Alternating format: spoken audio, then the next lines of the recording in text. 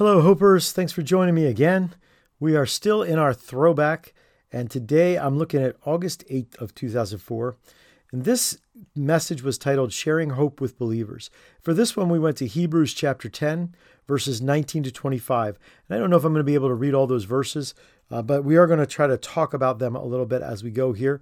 Because the concept behind this is that when we talk about overflowing with hope, and obviously hope is a very central part of our church's identity. It is our very name.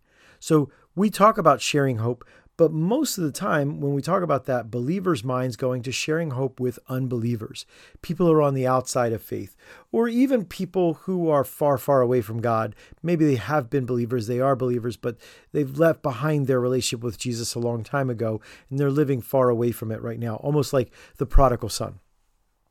But I really believe, and when we started the church, and I still believe it today, that some of the biggest and most regular part of us sharing hope is sharing hope with one another.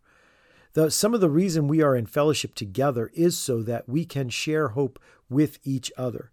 And I want to look at some of the common problems that we encounter among fellow believers who lose hope, who are losing hope. Maybe you know it and maybe you don't. But what I said that day, and I think this is still true, all of the problems that people have, believers have who lose hope, seem to have a common source. They involve a truth problem. There is some truth that they missed or some truth that they forgot.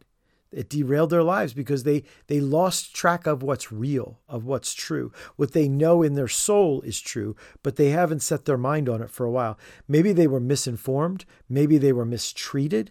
Maybe they were uninformed. But the reality is they are living outside of truth, and therefore they are living outside of hope.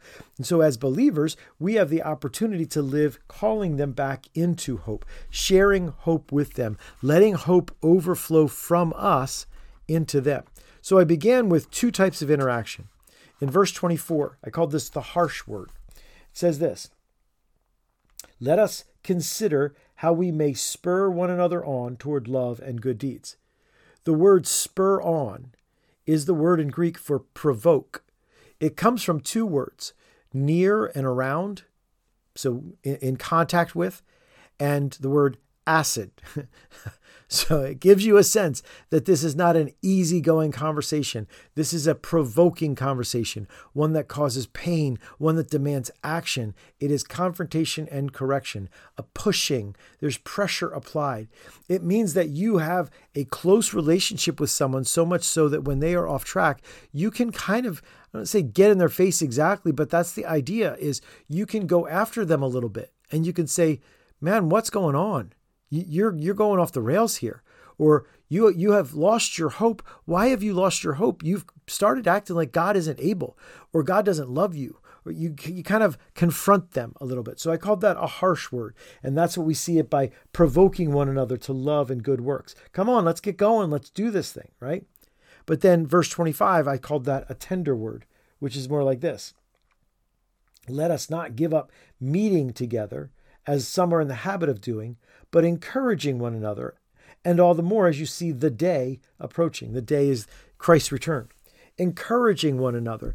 The word there is to implore or invite or embrace. There's a tenderness to this that says, come on, man. And the idea of encouraging has that sense of this person's broken down. This person's discouraged. They've faced a lot of woundedness and they're tired. They need somebody to come and say, come on, man, you can do it.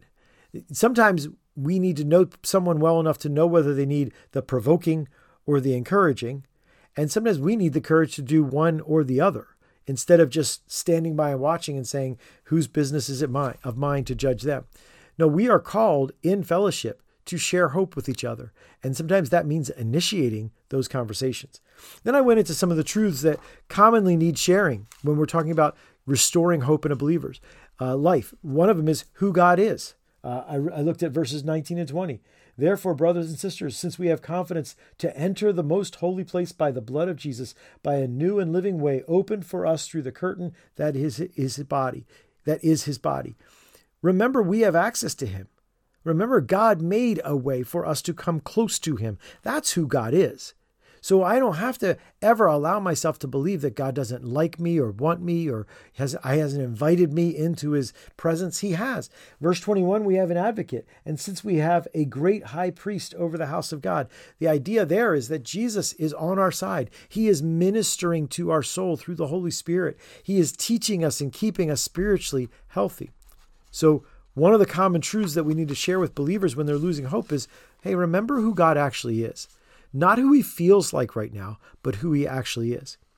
The second truth that was commonly needed that I still think is true today, true values, what's really important in this life. I took that from verse 22, which says this, let us draw near to God with a sincere heart and with full assurance that faith brings, having our hearts sprinkled to cleanse us from a guilty conscience and having our bodies washed with pure water. The idea is let us draw near really is talking about worship. Let us draw near is an Old Testament reference of coming near to the tabernacle, the place of God, the altars. Let us draw near to God. It's talking about worship. And the word worship comes from the word worth, ascribing worth, giving the sense that something is worthwhile. When we worship Jesus, what we're doing is we're saying, Jesus, you're the one who has value. What you say is true, and you're the one that we trust. And so worship is ascribing worth to him. Believers lose hope when they idolize other things, when they put worth on other things beside Jesus, which is why Colossians 3, 1 and 2 tells, set your mind on things above, set your heart on things above. Why Jesus says, love the Lord your God with all your heart, soul, mind, and strength. Where we are is we have to be people that follow what we say has value, and what we say has value is Jesus Christ. When we say that, then we have to live it. And when we don't, we lose hope. The last thing I said is, in order to be corrected away from a hopeless Christian life into a Christian life is, remember what makes Christianity work. Verse 23, let us hold unswervingly to the hope we profess, for he who promised is faithful. This is what makes Christianity work. To hold on to the hope we profess. We say there's hope. Let's hold on to it in our souls because God is faithful. And I can say that and I can mean it, and then I can struggle to hold on to it when the storm comes. But man, this is how we share hope with each other, by reminding one another that God is faithful. And so we encourage, we challenge, we charge one another to hold unswervingly, without losing our sight, without losing our grip, hold unswervingly to the hope that we profess. I believe that God has called us to share hope, to overflow with hope, certainly to those who don't know Jesus. But I think more regularly, Sunday after Sunday, Wednesday after Wednesday, small group after small group, and throughout the week, text conversations and emails and bump intos and all those things, God has called us to share hope with one another, because believers, while we've been given hope, doesn't mean we always live in it, and we need community to bring us back to it. So this week, let's look for opportunities to share hope with our brothers and sisters in Christ, to set their feet back on the solid ground, knowing that our God is faithful and that their trust in him is absolutely secure.